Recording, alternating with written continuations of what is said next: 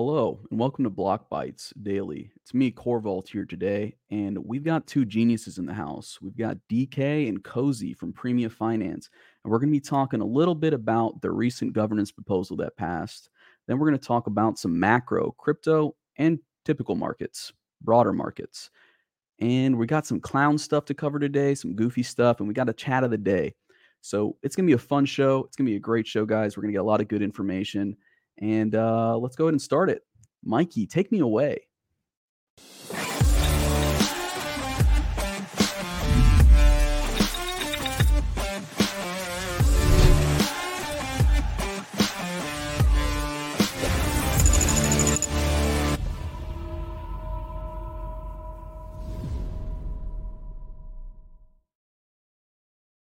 Cozy, DK, welcome to the show. Thanks for joining me. Thanks How for are y'all having doing us. today? Hello. Thanks for having us again. Oh, yeah, dude. I was excited, man. I've been wanting to have you guys back for a while now. So let's start it off, man. Like, how's it been going over there at Premia? How you guys hanging in there? Been going well. Grinding, getting ready to drop Premia Blue. So yeah, everyone's been pretty heads down, loosening up all the tight ends and closing things up after the trading competition.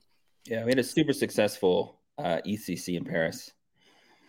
It was super successful. We sent a little over 10 people. We even had some parliament members, so like some of the governance community, and we got a ton done. Hell yeah, man. So it's looking good. Getting prep for next year, I imagine, getting things in a row, all your duckies in a row. The latest thing I've seen from you guys is this Macroeconomics revamp proposal that just recently passed. Little Fish, you got 100% approval rating, but I think it might just be that good. Can you guys tell me a little bit about it? About the fees? The big thing I saw was the fees being changed up and kind of the allocations being changed up. Yeah. I mean, all of our governance proposals go into quite a bit of pre-work. So by the time that they usually hit governance, all the parties have kind of ironed out all of the grievances. And so like what hits the actual proposal is usually like, we expect, no contention. But yeah, so this proposal, it's been something we've been working on since April. In April, we brought on 10 elected members of the community. We call them the parliament. And they kind of run the show for most of the wider community in terms of, as a stakeholder group. Mm-hmm. And so one of the main things that they wanted was some tokenomics revamp. We also had a bunch of stuff coming in the pipeline with Premia Blue. And so we meshed it all together. And what you saw that was approved yesterday is the ultimate fruit of that labor. And so, yeah, the biggest things on there, I agree. I think that we're kind of spinning things into different product categories, right? So like obviously our bread and butter is the options exchange, but there are some other things from a DAO to DAO, business to business, platform to platform arena that we wanted to, we built that in a modular way that we can kind of onboard other, protocols with. And so as part of that, we're moving our typical emissions, the typical liquidity mining where you get free tokens for providing liquidity. We're changing that up, mixing that, and we're moving to an options-based liquidity mining. We're an options exchange. We should have an options-based liquidity mining. Makes sense. And with that comes a modular onboarding for other protocols if they want to use it. And so like one of the biggest concerns with the parliament was dilution, right? So like if you're just providing liquidity, you're getting these tokens free of charge and you're diluting the current stakeholders, right? And so there's mechanisms in there that essentially cut that dilution in half, and all of the extraction from the protocol that happens with emissions is then shared with the current, staking users. So that's the biggest thing. It's like I said, it's modular. You can, if other protocols want to utilize it, we have, the whole suite to deploy for them. And then we will have a secondary exchange for those emissions as well, because you get them in call options. And so if you just want to, sell them, at, you get them at 50 cents on the dollar on our implementation, but you can change that. But if you want to sell them at 25 cents on the dollar straight up and take your cash and walk away and give that call option to someone else, there's a secondary market to do that. All right. So Very cool.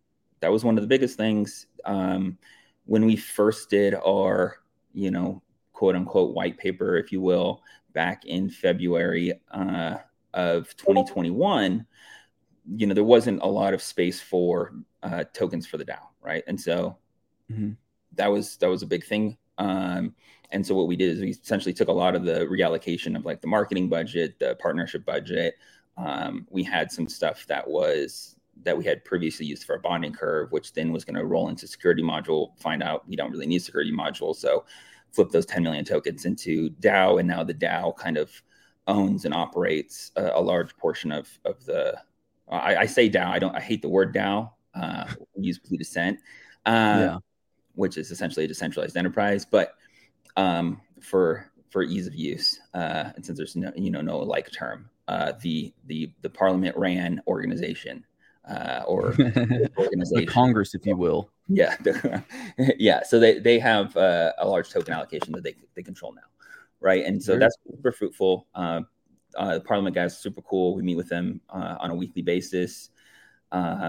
And we just, it's negotiating and compromising, and we come to something that, is fruitful for everyone. Mm-hmm.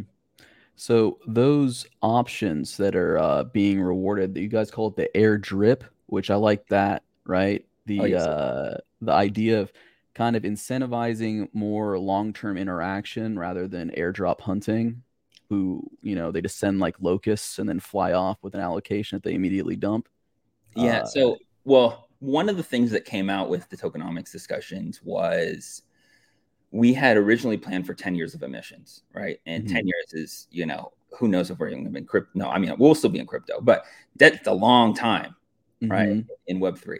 So we're like, okay, let's accelerate the tokens that get out to the current stakers. And so, yeah, that's done. We call it air drip because it is an overtime allocation, and it's based on, it's essentially, we have a very similar voting escrow model.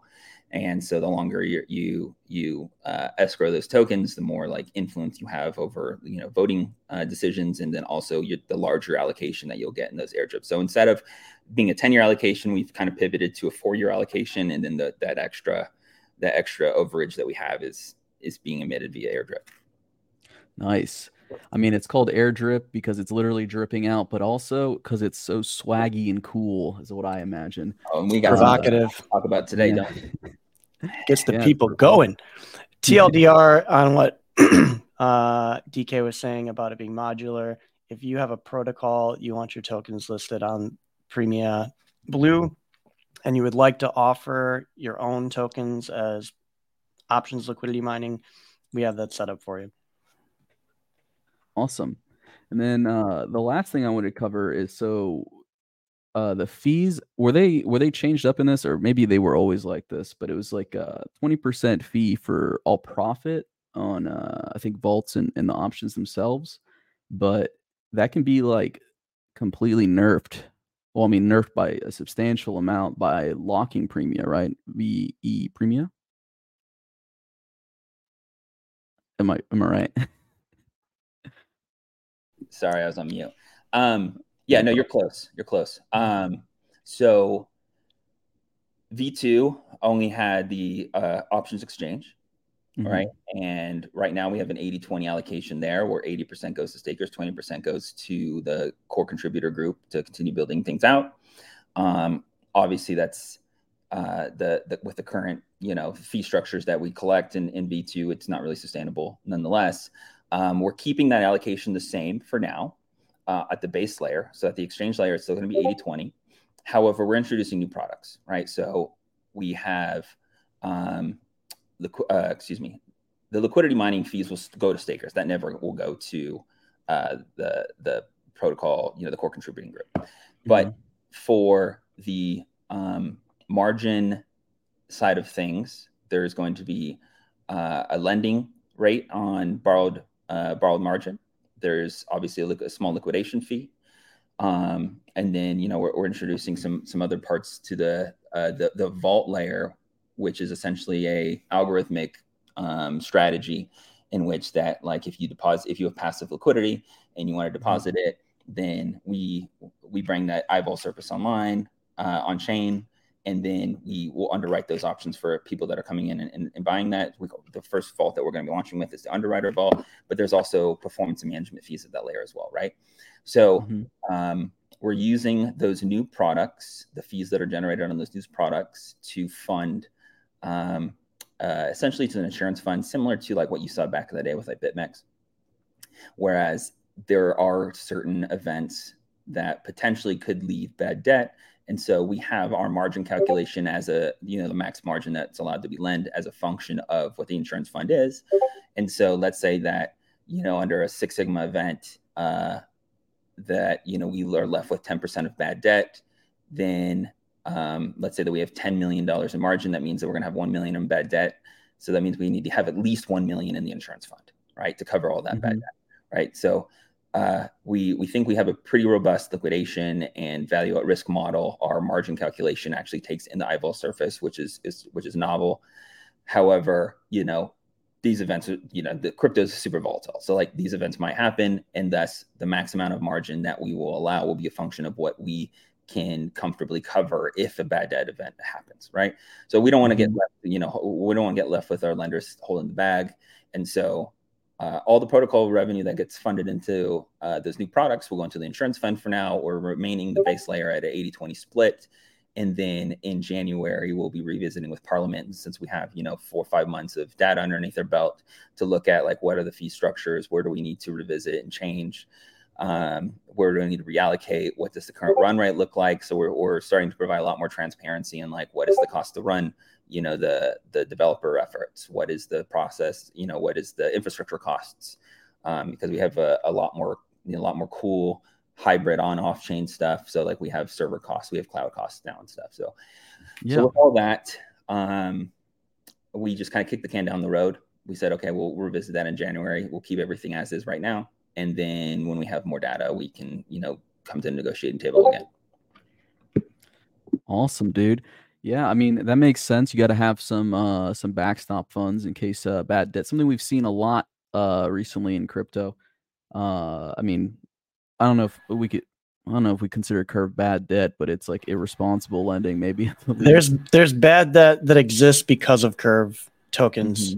We won't say like the Curve protocol, I don't think has incurred any bad debt. It's just that Aave and a handful of others now have bad debt because of. Well, I don't know if they've reached bad debt, but they've been very close this week.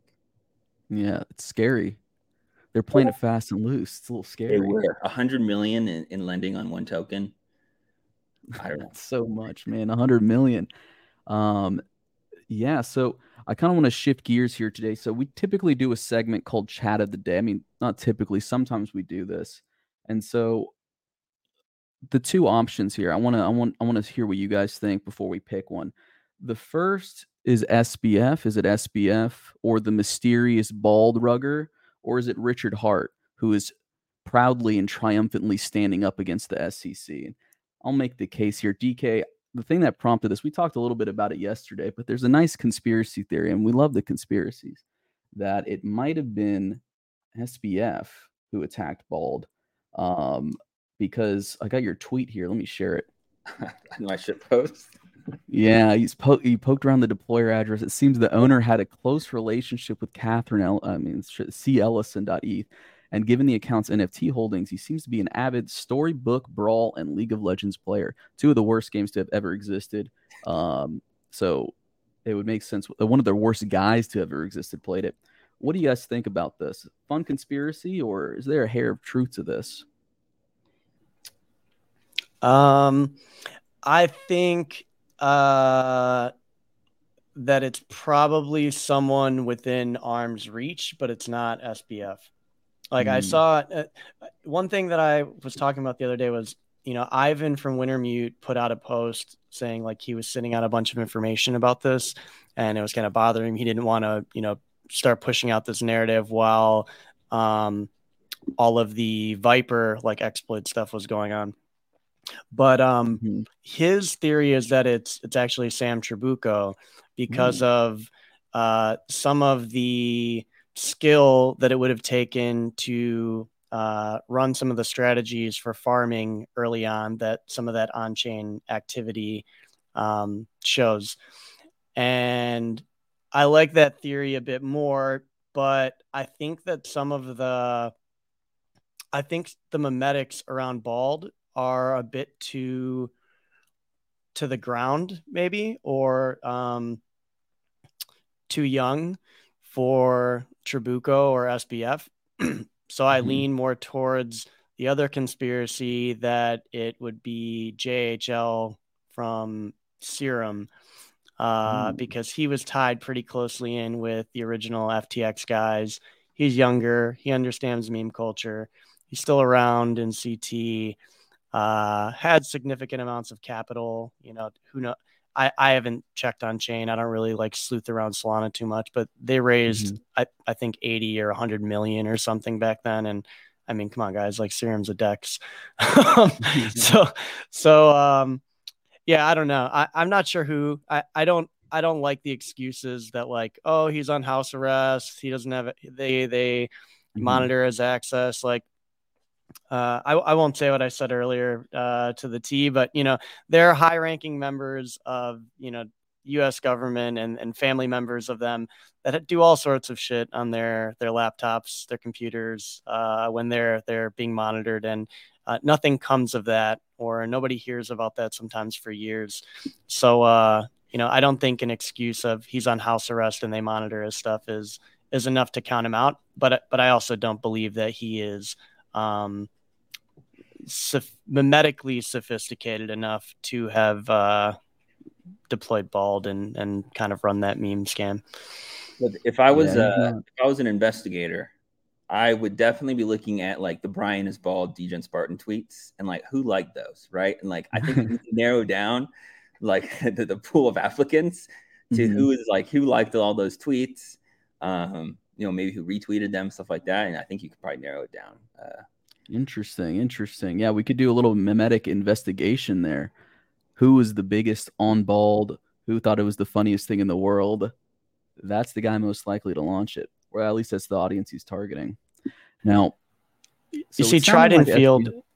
in the comments brings up like a really good point. He's like, "See, how young do you need to be to understand meme culture? I'm 35 now. I can't understand what Balder is referring to," and like that's precisely kind of my point. Like the majority of people over the age of 35 don't spend enough time engulfed in like crypto meme culture to where I think they would pull off Bald. I could be wrong, right? Like he could be Mhm. just sitting there, like twiddling his thumbs, laughing, stuffing his face with bags of chips, and drinking, champagne on his yacht, Mhm. uh, making Bald memes. But I don't take Trabucco or SBF for filling their free time in currently in the current environment for Yeah. them with launching Bald. Well, you guys convinced me. Very unlikely, I think, then that it's SBF. This other fella sounds a lot more suspicious, but I did kind of like the idea that SBF was so vengeful, so full of hate that he was willing to risk getting his bail revoked just to take a shot at his arch nemesis, Brian Armstrong. But I don't think it's likely. So let's change tracks here to Richard Hart. He's embroiled with the SEC now. Not uncommon for a crypto guy that's very public, but it's not common for a crypto guy to be so uh dripped Brazen. out, dude. That this cool. Look at this guy, man. I see a lot That's of drippy crypto people. Mhm. It's rare to see someone this brazenly dripped out, right? Like, you see a lot of Yeah. jewelry, you see a lot of things that are like subtle flexes, like, some shoes that may be like a few $1,000s that only someone who's really into sneakers would know, or Mhm. a bracelet, like all these guys now are wearing these Van Cleefs, the Submariners of femboys. Um, and like not everyone would know like what that is or what it's worth. but it's subtle, and like people that are into that kind of thing, they understand it. Whereas Richard Hart is just like in your face, Gucci, Louis, monogram, everything. It's pretty rare you see that level of brazenness. He's almost like a rapper. Yeah, the previous he's got a hex chain on. Yeah, yeah, he does. I mean, I like this other one here because he's holding the diamond. He's holding the biggest, blackest diamond in the whole world. I didn't know that when I use this photo all the time in memes, and I didn't realize he was holding the diamond in his hand. I loved the rainbow colored monogram Gucci shirt matching his purse. He's really showing out. I mean, I love what you're saying too, that he's really pushing, the famous brands in your face, right? He's got this Gucci bag, and he made sure to include the Lamborghini logo in the bottom so that you knew he was putting it in a Lambo. Probably the most meme car you could buy for a crypto person. He really leaned into it. And I don't know if you guys saw this, but I think this might be a bit of a joke, but supposedly a Richard Hart documentary trailer. I've got a little clip I want to play here of this. Let me make sure it's even possible to hear it. I look at the chart and I see that it just goes up and to the right, but it's not curving down. It's going up and to the right and then curving up as well. We are in the highest appreciating asset class in the world, and we are in the best version of all these assets. So I believe that it can do numbers that feel weird saying them. Now, if we were to take a look at Hex, it's not really going up and to the right. Maybe put it on log. Oh, yeah. You're looking at the chart wrong. That's why. No, just kidding. Oh, okay. Oh, it is, dude. Look at this. Beautiful. No, but if you zoom out, though, I bet. Actually, I don't know. Yeah, I'm all time. But yeah.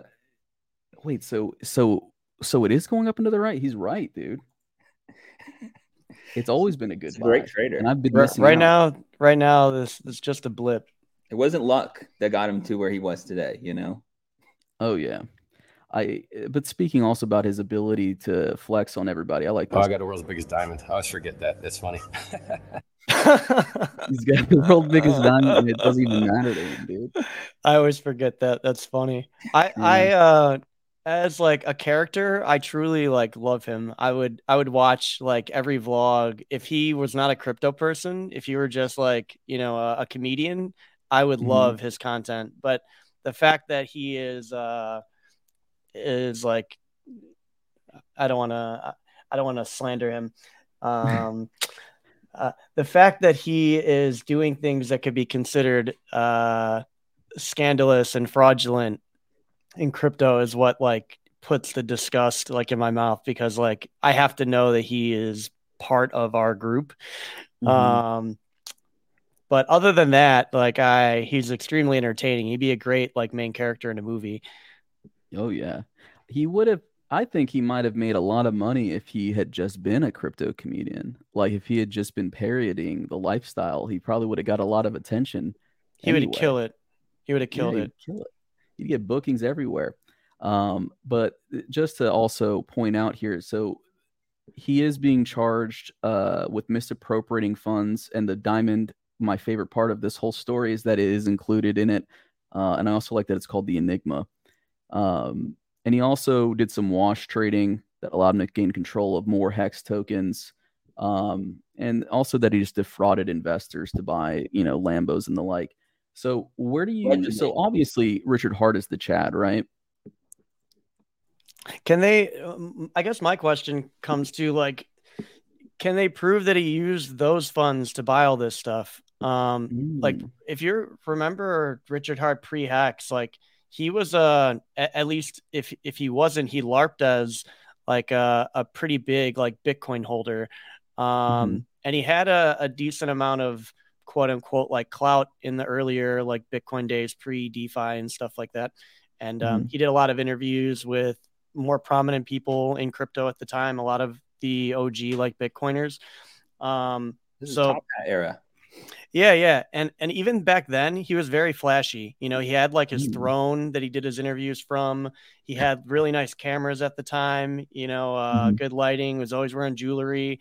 So like he kind of just evolved into like an Omega edgelord once Hex happened, for marketing purposes, right? Like he started like going all out and just kind of embraced the like no publicity is bad publicity, and let me just be like the biggest billboard possible so that everyone has to look at me. I'll wear the most Gucci that anyone's ever seen. I'll drive the flashiest car. I'll record it all. And like nobody has any choice but to look at me and look at what I'm doing. And that playbook worked out great. It's just like you can't do that and not expect there to be some type of investigation into how you've got the funds to do all of that. Oh yeah, for sure. Painted a big target on his back. For real. So I mean, do you think he's going to beat the charges? I don't know. No, I don't know. It's hard to say. I don't think he's going to beat the charges. I mean, I think just like 99.9% of the other people in crypto that hacks and pulse chain and all that kind of stuff is like a total scam. I don't think he's going to. Forking Ethereum entirely in its state was a good idea? It sounded like a great idea to the Hexicans. Yeah, the biggest airdrop in history. Yeah, I was surprised that, you know, at the time, our theory was that we should invest in the sacrifice because, like, it's going to be the most hated and the most obnoxious thing that could possibly happen. and usually, like with investing in crypto, because it's very emotionally and narrative driven, things like that stir up a lot of emotion, whether good or bad, at least have some period of time that they experience upward motion. Yeah. So it seemed like there was an opportunity, but everyone knew that like this is a complete scam. So Richard Hart, I think, kind of lost the plot at Hex when he launched that. He should have just stayed being like, you know, a contrarian Bitcoiner. And like you said, like become a comedian making fun of it all. And he probably would have made, obviously not as much. He had like over $1 billion sacrificed to him, but he would have made enough to like ride off into the sunset and be well off, probably just from sponsors over the last like 5-6 years. For sure. I think those sacrifice funds are a portion of this lawsuit because they claim that he promised, I guess, to burn them or just remove them from circulation, all the things that were sacrificed, but instead they were withdrawn to one of his wallets. So it's sketchy, but, you know, he wears that top hat. He's like a real magician, dude. He might pull a rabbit out of the hat here and get out of this. But, you know, maybe Pulse is the way to go. I don't know. We'll see. Richard Hart's going to save the crypto economy. Weirder things have maybe happened. Who's building on PulseX? Richard Hart. Yeah, I mean, like, what is there to do there? You know, I think that's something like because there are people that are going to listen to this and think, you know, like, well, maybe Richard Hart will save. But like, what I always try to think about with like, especially L1s or like L2s from the previous cycle is who's still building on it, and are those products like enticing enough to bring people to want to use this base layer? Because if there's no one building anything to do on it, then there's no reason for you to go take a vacation there, right? Because like everyone has their home base, everyone has their land that they like, and they stay there and they play in all the games, they ride the rides. And then when something new comes out over in some other country, they take their bridge over to there, they have fun, they play in the new casino, try out the new rides, and then they go back home when they're done. So what rides are over on PulseX, right? And like, why would I go there? Why would I stay there? And you know, like those are the kind of questions I think you have to ask yourself when you look at things from that are past their initial hype phase. And I don't think you can answer any of those questions for PulseX. You can't say that anyone's building there. You can't say there's any reason to take your money from your home base and go and vacation there and come back. So for those who are really thinking like, is it something or will it, you should probably ask yourself that before you like think, is this worth the risk of betting on Richard not, getting his ass blasted by the SEC? Yeah, I think you're right. I think that's a big part of crypto in general is on these different chains is you have for like a novel product. Is it like something that I can't get on the chain that I'm usually on? Because if it's just a fork of something I've already got access to, there's not really a lot of reason for me to move there. Right? Yeah. Like there's plenty of lending markets and money markets on I don't know. I'll give some random on Phantom. Okay. There's lending. It's probably a bad example. Okay. On Arbitrum. So there's no reason for me to like go check out a new fork of a lending market on PulseX. Like why would I risk my funds going to some new place to use some new product when I already have that there and there's composability between probably other protocols on the place that I'm at because they're established. I don't know. Those, yeah. I keep asking why questions on crypto products, and I have to say, very seldomly have a good answer. Yeah, that's true, Wally.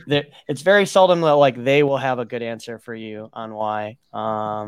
We've ourselves try to like iron that out before we put up our proposals and like make changes.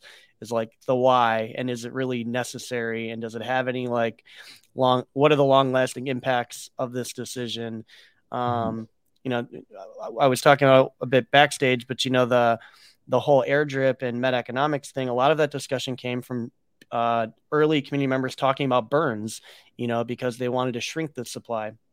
But it was like, we don't have the ability to mint new tokens. Premia is a fixed supply token. So if you burn those, then what do you plan to do for like these types of initiatives, or how do you handle these things down the road?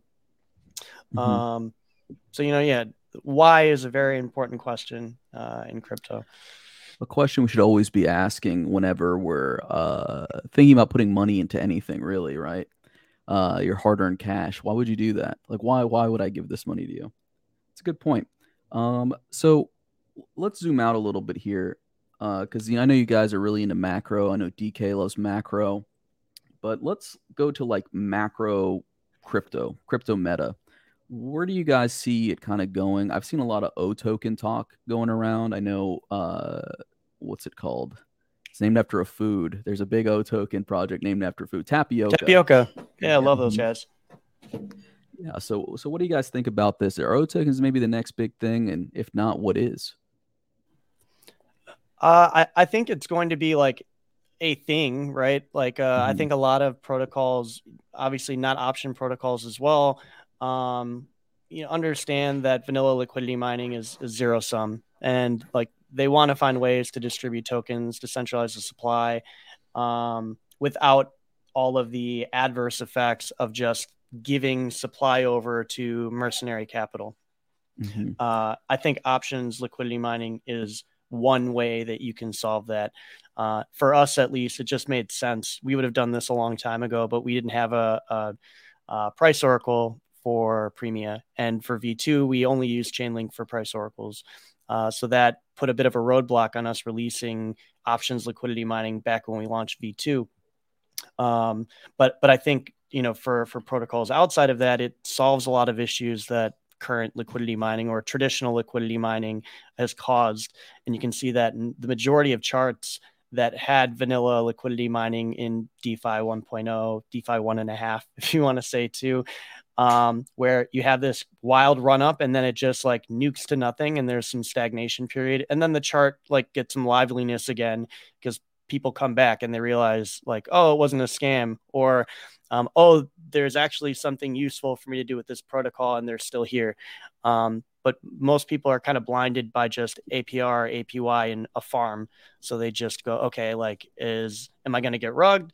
Are there any like exploits that my like dev friends that I trust have been able to identify at a cursory overview? No. Okay, let's ape. And then like, after they've made the money that they want or they haven't, they leave. And then usually they come back once they start hearing things about the protocol. So options liquidity mining, by extending that kind of period, of when someone would be selling, especially if there's things that there's actual utility to the token. You're kind of creating this buffer zone and creating, I think, a healthier condition for new people to come in. Yeah.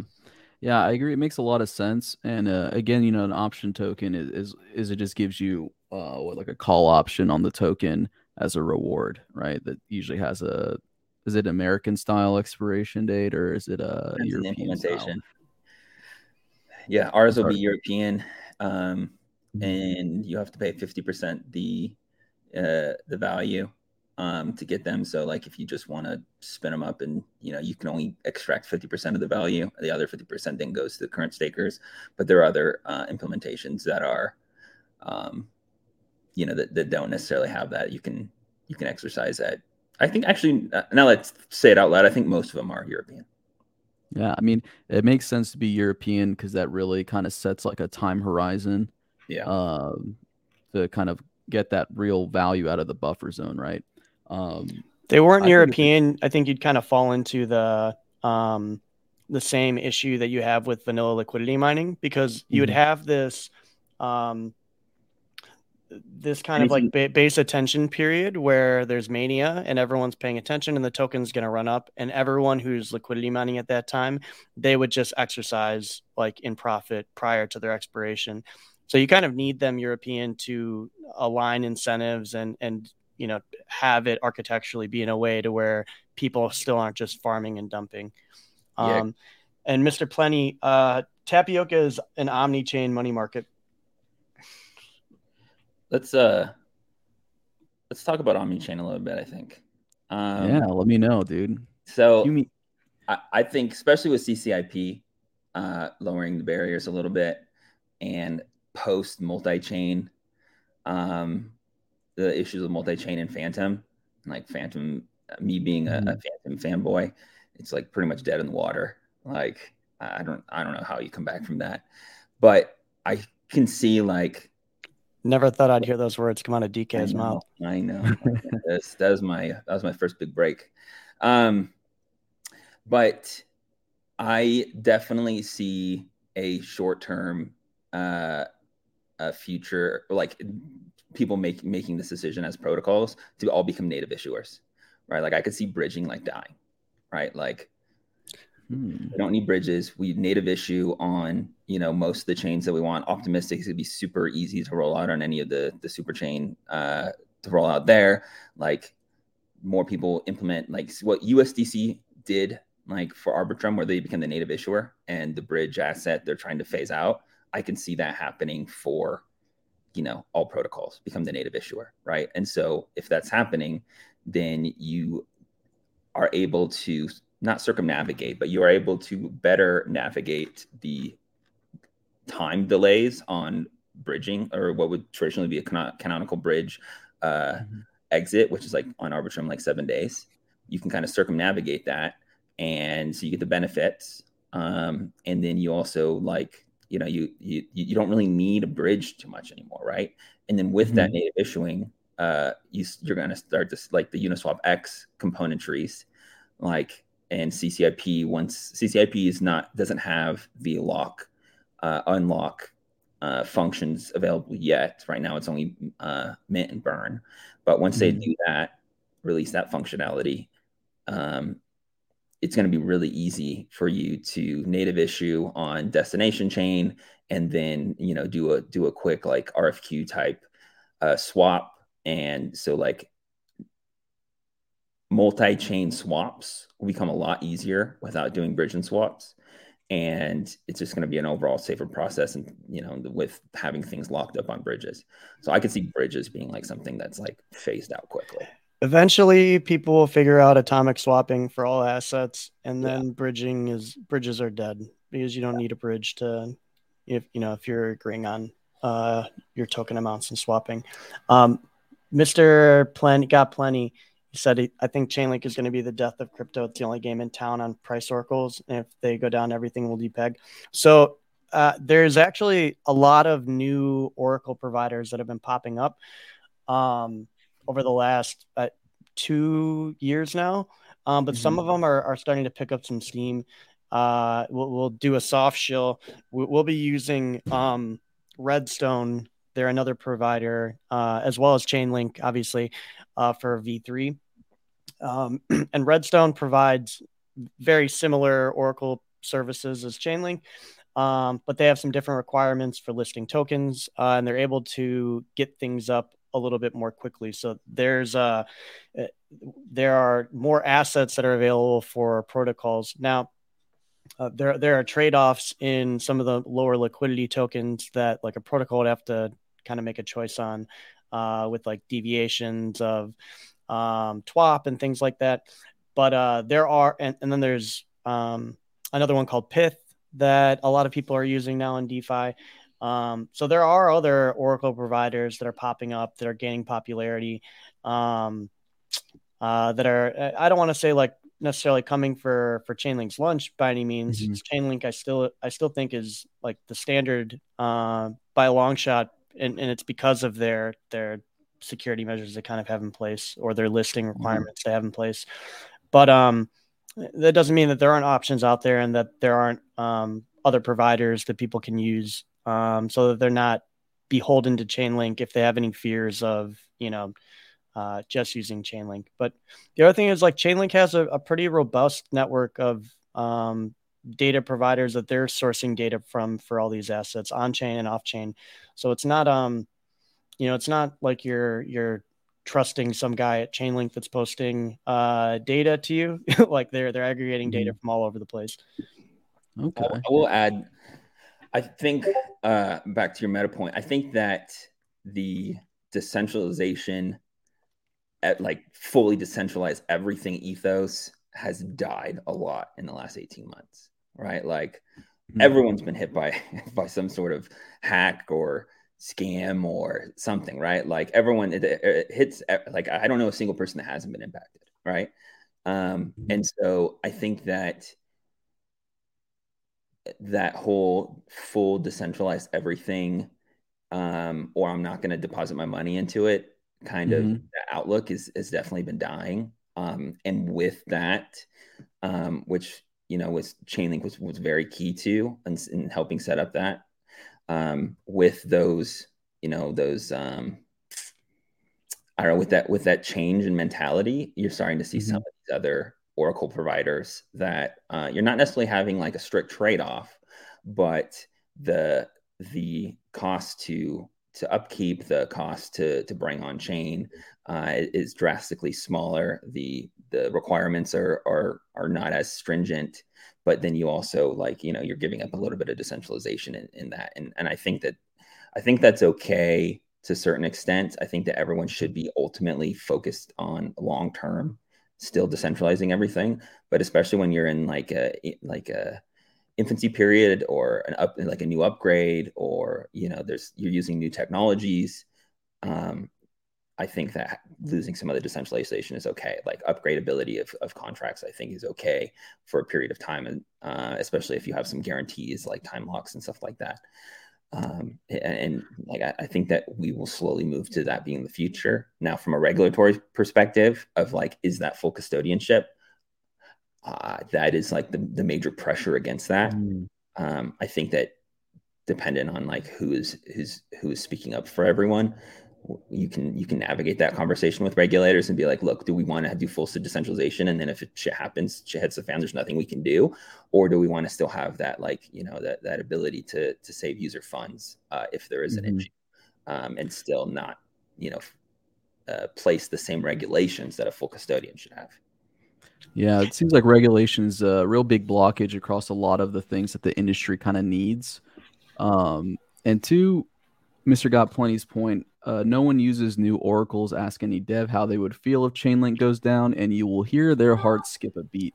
I think what you guys are saying isn't that, Chainlink going down will not be a problem. More so, Chainlink isn't the only game in town, so there is fallback options, right? Like if Chainlink did explode, then you could just link up with someone else. I'll challenge Mr. Plenty on USDC DPEG, right? Chainlink did turn off some of their oracles, if I remember correctly. right? And that caused some of it caused some issues with like loans, the collateralization rate of some assets. So it has happened in the past. And then also there are plenty of protocols that I bet you don't even know that are using like Pyth oracles. Yeah, Pyth has become pretty popular in DeFi. A lot of protocols from the last year and a half, I'd say. I think they were pretty popular in Solana at one point, but now bridging into like Arbitrum and Ethereum. I think Synthetics uses Pyth. Yeah. There are a handful now that use Pyth. And Redstone is one you'll probably start hearing a lot more of. A lot of protocols that I've been talking to recently are doing things with Redstone, and it's simply because they have they have more asset availability. That was our one roadblock really with Chainlink, and it's a double-edged sword because that if you're listing assets that Chainlink has oracles for, that there's a pretty good chance that those assets will still be around in, we'll say like 18 to 24 months. So you can substantiate markets for those. Whereas all the new assets that are kind of finding their 0 to 1 moment on DEXs, and that there's a lot of hype about, you don't ever really know, how much liquidity those are going to bring, how those markets are going to flourish, what those projects like on the security side of things, if they'll have any exploit, and that will kind of end them early. So it's like you want to be at the forefront, and you want to be able to provide brand new markets for people as soon as they're available, as soon as the token launches. But at the same time, like, you want to make sure that you're not leading people off a bridge, no pun intended, that you're not just providing a market because of hype, and everyone losing money because of that, because the market's gone, or because an exploit happens and it goes to 0, and now everyone in one of the pools is losing money. Like, you don't want those things to happen. So there's Pip on OP2 soon. Yeah. Like they're going everywhere. So it's just like, you want to make sure that you're finding balance between security, not just in like your architecture, but for the product that you're providing to people, and availability of new markets and assets, so that people don't feel like they're not able to take part in like the new hype and everything that's going on in the spot DEX market.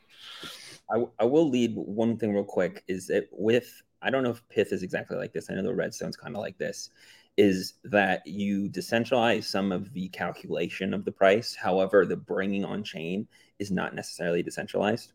Whereas Chainlink, the full suite is decentralized, right? Like the aggregation of the price, all the different nodes are calculating the price. They reach a consensus of what the price is, and then the bringing that on chain is then done, in a similar fashion.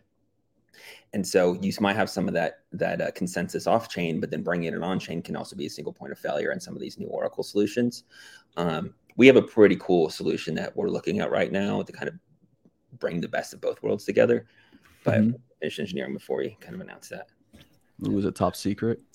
I love Solidly's, like model too, of just like essentially like excluding blocks where there's on-chain fuckery that takes place. Like, I think that's a great way to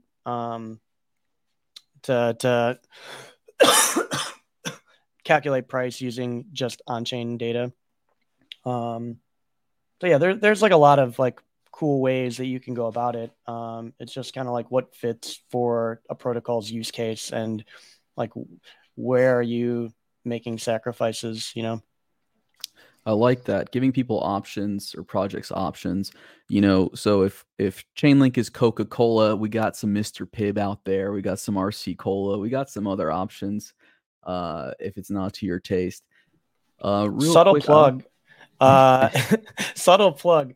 So in Premia Blue, you have the option, no pun intended, if you initiate a new market, you can choose which Oracle provider you want to provide the pricing for that market. So if you want to use Chainlink oracles, you can use Chainlink oracles. If you want to use Redstone oracles, we'll have Redstone natively as well. If you want to chain oracles together to create a price feed that didn't previously exist, you can do that. And like what I mean by that is like Premia doesn't have a Chainlink Oracle, and it doesn't have a Premia USD spot market. It has a Premia ETH market. But people are going to want to trade Premia USD option market. They're not going to want to trade a Premia ETH market. It'll be pretty confusing. So in order to do that, we would take like a Premia ETH, a Redstone Oracle, and chain that with an ETH USD Oracle from like Chainlink, let's say. And now you have a Premia USD market that you can use. So you can do some pretty cool things with chaining oracles, and you'll have the options to use, the same oracle for each the the call asset and then your base asset, or the put asset and your base asset, and then or you'll be able to combine them. So there's kind of a lot of cool things you can do to create different price feeds for your assets. Yeah, I think we call that like what, modular. They're modular in some way. I mean, I love that word. And that you can kind of build things customized. Yeah, DK loves that word too. Yeah, it's real hot right now. Modular Also, system. I saw a question from Mr. Got Plenty up there. How do I buy O tokens? Just to clarify, O tokens are like a reward token, right? For participating in or locking, right? So you're not really buying them. You're kind of earning them. So there are going to be projects implementing that as like an earning feature, right? Yeah, there's a handful. Like Andre Cronje, I think originally like laid out kind of a blueprint for O tokens. Open. Open. And then Tapioca implemented no token model. There's another protocol that was a spinoff of Olympus Pro. They're called Bond Protocol. They're doing an O token model that's based off of like Tapioca's and Andre's. Then we're doing our options liquidity mining, which is a little different than what they're doing, but they're reward tokens. Yeah. So it's just a good concept to understand, because I think what you're going to see is this springing up a lot more in various projects. So good thing to get familiar with, so you kind of know what you're playing with. Now, I want to shift tracks again here to more global markets, right? There was a news story that came out today. We got a super chat. We got to address this here. If you're going to add infrastructure coins to your portfolio, who would you choose? Example, Layer 0, Oracle's data storage. What are the tickets? Huh? What are the tickets? Like what tickers? The tickers. I don't trade too many alts anymore, so I don't really have a portfolio filled of infrastructure stuff. I can tell you like the infrastructure projects I really like. Like we're big graph users and supporters of the graph.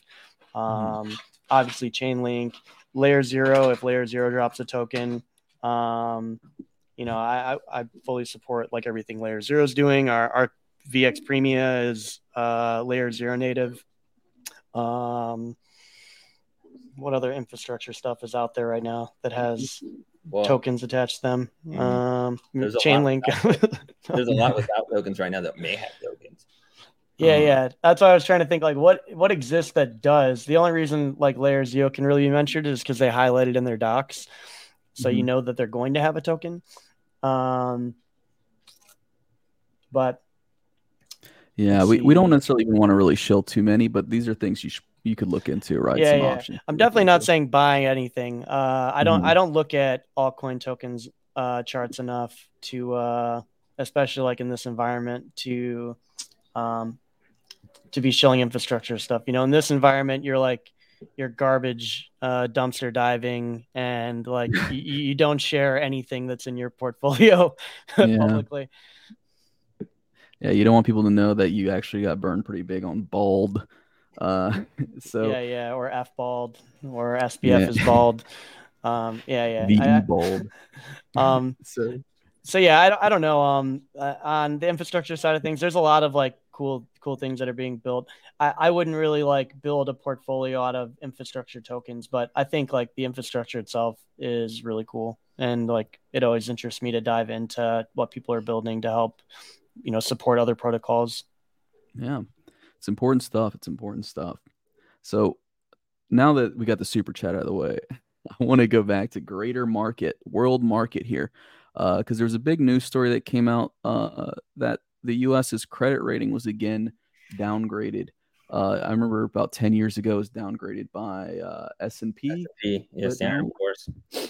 Yeah, but now Fitch is on board. We're AA plus. We're only getting a 98 score, man. Hey, look, they were on CNBC this morning. They're like, look, it's still the second best score, right? Unbelievable. Market hated it. But yeah, I mean, it's look, they're forecasting, the most anticipated downturn of the economy that's ever been there, right? So the recession that everyone's been talking about since the beginning of last year, when it actually comes, Fitch is claiming that it'll come Q4, Q1. That's why they're kind of saying that the governance of how the U.S. dollar is controlled is kind of degraded, so they're going to move it to AA plus. Yeah, they're sick of us reaching gridlock every 3 months about the debt ceiling or whatever. It makes them uncomfortable. In May, they said that U.S. debt is on watch. So I mean, you could have. I mean, I don't know if it definitely wasn't priced in given this morning, but. Is it going to be as big as an impact as the S&P downgraded to 2011? Probably not. It'll probably be a nothing burger in a week. Yeah. So as an AmeriFat, I pretty much just look at USA. But aren't you guys based out of UK or something? Is it something crazy going on over there? Is it as wild as it is here? I mean, I see UK is at 87, dude. I don't know. Yeah, well, yeah. Who knows what's going to go on with the UK? Like, and if you look at like the real inflation versus like published inflation of the UK, like published inflation is something like, I don't know, like 8% still. But like, if you look at real inflation numbers, it's still double digits. Wow. They've been slow to move. Historically, they've been slow to move. Yeah, we'll see what happens. We'll see what happens with the real estate markets out there. It's always kind of interesting to look at. We'll see what happens with like if they pick up speed on their interest rates, like how fast and how sudden can the market drop. If the U.S. government does start to reach levels of recession and we're starting to see slowdowns, and I do think that we'll see slowdowns. Like the trillions of dollars that everyone had on their bank account, like, beginning of 2021 is pretty much almost dwindled. And we have what? I think we have maybe 6 to 8 months of dwindling left before we're starting to hit bottom. We have like we're losing $100 billion in deposits a month in the US. So yeah, it's nasty. Yeah, I mean, we were at like the biggest surplus in U.S. savings, it's checking and savings accounts in like 2021, and then it just like disappeared. Right, just fucking gone. So yeah, it's looking a little bit at the savings rate here, consumer saving rates, and yeah, it's been kind of brutal here. We were pretty big in 2020, but trending downwards now. So it is not chart. Pretty much the U.S. Personal banking savings accounts. I mean, Americans have never been really good at saving money, historically. Everyone likes to invest in the U.S. But, this page is loading here very slowly. So, anticipating a recession still in the U.S. I have been seeing, like you're saying, DK, a lot of people are forecasting, dude, what? Oh, a lot of people are forecasting a recession starting early next year, like you've said. But right now, it's still pretty strong, dude. The U.S. can't be beat, dude. We can't get beat down even by these high interest rates. Everyone's working 2.4% up last quarter, but definitely expecting this to slow down, right? These things have long-term slowdown effects, right? Yeah, I mean, I will say that Powell has, I mean, this is his job, right? But he's very good about, this is what we're going to do. And then he does it. And then the markets are like, he's lying. Like, they're going to pivot faster than normal. And he's been saying, like, we don't anticipate reducing rates until like 2025, right? It's like, we're going to hold here. Whoa. Come down. It's going to come down and we're not going to have to cut rates, right? And like, obviously, based on data.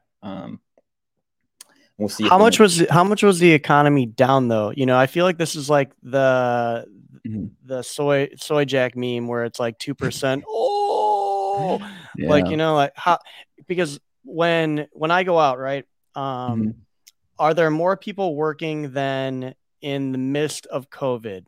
Yeah, of course. There are more people working. Of course, like lines aren't as long when you go places, but there are as many workers as like COVID. 100% not. Like every restaurant that I walk into has a line because they don't have enough staff.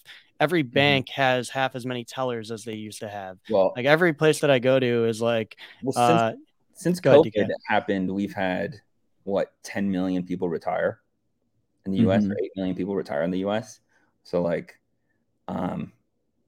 there's definitely going to be a shortage for jobs. Like I don't think that the amount of people that are hitting peak retirement right now is like 400K a month. Right. And yeah, so those boomers, they're aging out. They've switched things around, and like now you get charged a fee to buy things online, like for a store. Like, when you used to go to the movies, it used to be cheaper to buy it online than to buy it at the movie theater. Now it's cheaper to buy it at the movie theater than it is to buy it on your phone, because they're charging you like, 3 other fees on top of that to subsidize like, what they're losing from people not going out anymore. And you don't have people working there anymore either. There's like one line open and then a order from your phone line. So yeah, we can expect a bloodbath. That's what I'm getting here.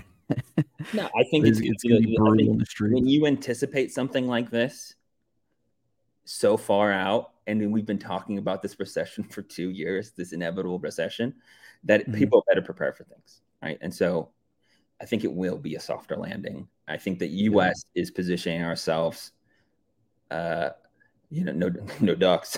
U.S. is positioning, itself as in a pretty good spot, right? So like bringing onshoring a lot of different industries, like moving a lot more to like Mexico, like in terms of like global trade stuff. Canada and Mexico it provides a lot for the US. I can see it hurting on a lot more other regions of the world come next year. But you also remember, like, it's an election year next year. So like going into an election year and everyone's like poor and angry and without jobs, like I could see them, starting to print again, just because like if you were to see a slowdown, like you don't go into an election year, people poor and wanting jobs. So yeah, to be clear, I'm not my comments. I'm not like bearish U.S. economy. It's more just I think it's funny because I see all these like the TradFi accounts that I follow and stuff like this, and it's like they're so happy about this 2.4% increase, and it's like, dude, how down are we? It's just like that part is funny to me that we're championing it. Of course it's up, like the world is trying to operate again and people are able to move around freely and people need money again. They can't just sit on their ass and have an excuse anymore. And now there's, you can't put it on COVID and try to get more money from the government for something. Yeah, I mean, it's hard not to be up when you were at such abysmal lows, even some would say a manufactured low because of the shuttering of businesses. Not that, I mean, probably needed to be done or whatever, but yeah, I mean, it's hard not to come up from that. So we're at the hour mark here, but I do want to get you guys' opinion on another flavor of the month topic right now, which is WorldCoin. And the latest news about WorldCoin has been banned in Kenya. So even Kenyans are hip to this. I mean, it is banned in the US. I think they can still scan your eyeball here, but you can't read the docs. So that seems fair. The thing that I think is the most funny about this is, I mentioned to you a bit earlier, was that the WorldCoin like iris scanner, this like scanner and database, it's not connected to the app in any way. So like you have a phone app on your phone. You scan your face or, Touch ID, or you put in a PIN code for that. And that is how you access all of your data.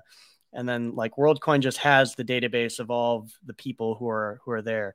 Anyone that has your passcode to your phone or to the app can access your data.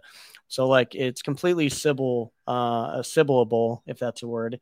And they had to make a post about it saying like, we never said this was 100% like Sybil proof or Sybil free. There are shortcomings to it and stuff, but I'm very bearish on like tying ID to like crypto and things like that. I personally like hate that that whole niche group of builders and like Silicon Valley-esque people that like really want to push tying real world identity to to you. I liked, back in the day, Civic was doing like Civic ID and stuff like that. And that was kind of a cooler implementation because you kind of chose what data you shared with people.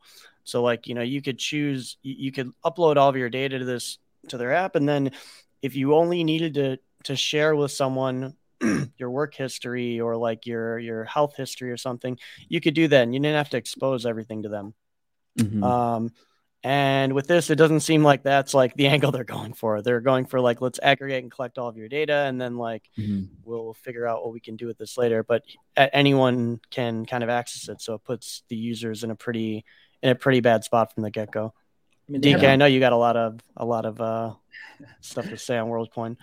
They have not shied away from the fact that they're gathering this data so that governments and businesses can use it. I think that from a purely incentive basis, let's create something that even, that blurs the line between what is human created and what is machine created. And then we create this problem and then let's solve it on the other side, right? Like the whole basis of being, a lead on creating the problem and then solving the problem in a different company is, I think that's very dystopian. But yeah, they haven't ever shied away from like, okay, this is how we identify you. Look, like we've given up all of our privacies already, right? Like if Uber gets hacked, like everyone, like they know who's having affairs, right? They know who's, spent time at, certain health clinics, right? We've already given up our privacy on our phones. So like, I understand the fact of like, okay, we need better protections in place and we need I'm kind of okay for like, quality of life improvements because of it. I just don't think WorldCoin is the answer there. But yeah, it's like if you're under any sort of there is no, we've given up privacy. Like that's done. Yeah. Like we've already given that up. Now it's just a matter of like protecting that, and putting large penalties if that's not protected. And if not, then you shouldn't be collecting that. If you're not willing to die by live and die by the sword, then you shouldn't be collecting those levels of data. But yeah, I do think that biometrics is going to be the future in terms of like proving your authenticity and doing like being in a safe way, being able to prove personhood or jurisdiction, domicile, stuff like that. I think it will be biometrics. I just don't think WorldCoin is the right implementation. Yeah, I believe one of the leads on the project did say it's coming whether you like it or not. It sounded kind of ominous, but I think that's just a simple fact, right? They're gonna want to prove, that you're a human. But there is a bit of a problem here in that I believe Cozy was telling me there's some social Chinese credit system for all. Yeah, well, there's some Chinese companies, right? Just paying people like $1, $2. I don't know the country in Africa, but to scan their irises, right? Yeah. So there's, it was uncovered that there were these larger Chinese groups that had brokers on the ground in different African countries, essentially the real life airdrop farmers, like, yeah. And they were paying people small amounts of money to get their iris scanned and then handing over the information in lots of 100 people at a time from these brokers. And then when the airdrop happened, they obviously the airdrop was worth like $50 a person or something. So it's like what a new crazy way to exploit people in a poor country. Real innovative. Real quick, the last thing I have on this segment, then we can wrap up the show. I saw this tweet from a guy in Kenya. He says, thousands of men are lining up for the Kenyan shilling 7,000 offered by WorldCoin, and none are going for the Kenyan shilling 300,000 offered to impregnate Moronga women. I just thought that was an insane thing to tweet, but pretty funny. Because it isn't really that much money. Yeah. It isn't really that much money to give your identity away. But it's crazy what people will do for free tokens. It's like it's the hopes that they'll be worth significantly more in the future. So like I don't want to miss out on getting these free tokens. And I think a lot of it is this mindset, like DK said, that we've already given away all of our privacy. So why does it matter if we give away more? It's like totally the wrong outlook. It should be like, okay, what have I already given up? How can I like fix that? Is there anything I can do about that data being out there? And what do I need to do to protect more of my data from leaking out to the public? Because, it's not it is the companies, right? But it's not the companies that you're giving the data to, like that you're inherently worried that company has the data. It's what happens when they mishandle the data and it gets into the hands of someone else. And that's the problem with projects like this, that you're creating this database of data of everyone around the world. And then, it's not airtight. You already have people day one that are finding ways to get other people's data and information.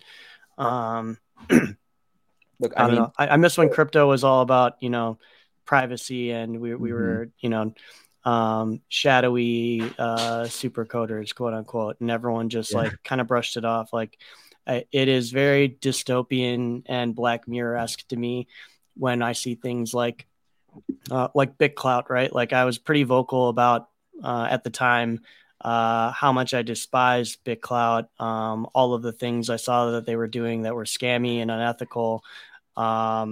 And my overall take that just like when you create tokens for people and you put prices on their head, that you literally are putting a price on their head if they have enough social status, because you now have a way to make significant monetary gain off the shortcomings of someone's life, or inverse, things really good happening in someone's life. Although it's much easier to make bad things happen to someone than good things happen in the public opinion sphere.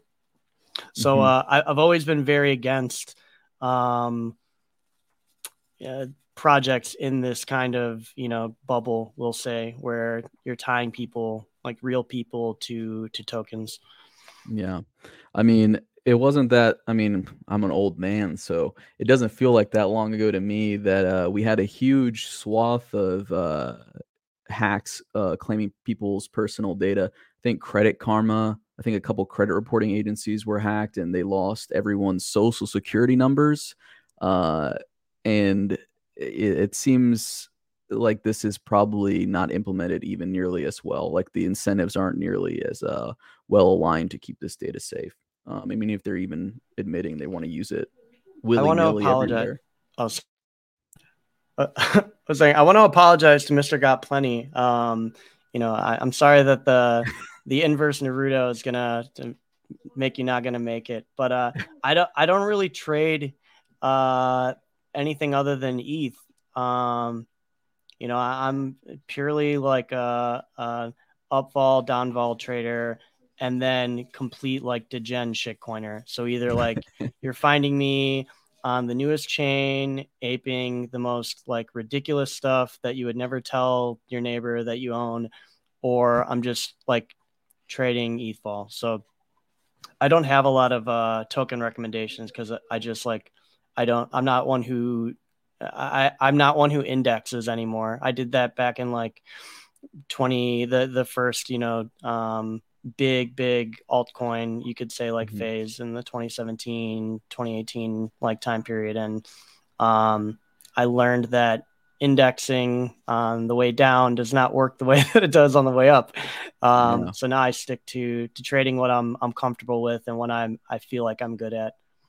Hey man, it's all good. Don't feel bad. I'd hate for any one of us to be the reason Mr. Got Plenty turns into Mr. Got Less, got little. So we don't want to show any specific tokens, but I think we gave you some good options to look into.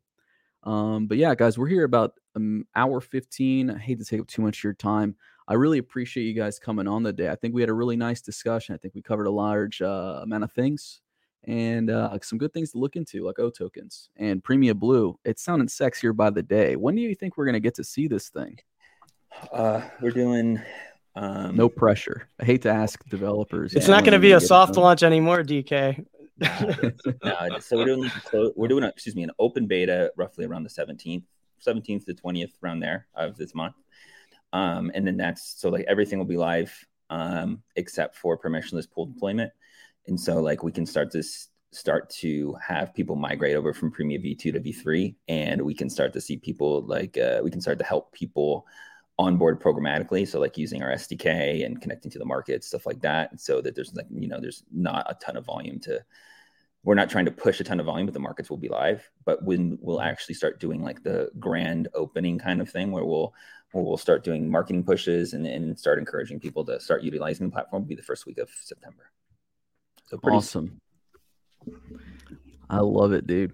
Love All Render, right, guys. Mr. Got Plenty. That's actually a project I will say I'm a huge fan of. I've been mining Render since their beta. They like got me in as whenever their beta like mining thing started, and I've been contributing GPU power to them for many years. Swag, dude. All right, guys. Thanks so much for coming on. I want to thank everyone in chat, everyone watching later the recording. Remember to like and subscribe. And, this has been a Block Bytes broadcast. Everyone, have a good day. This has been a Block Bytes blast. Thank you, Corval. Appreciate you having us again. Anytime you need some extra guests to fill in, hit us up. Yep. Appreciate that, guys. Hell yeah, guys. All right. Well, peace, everybody.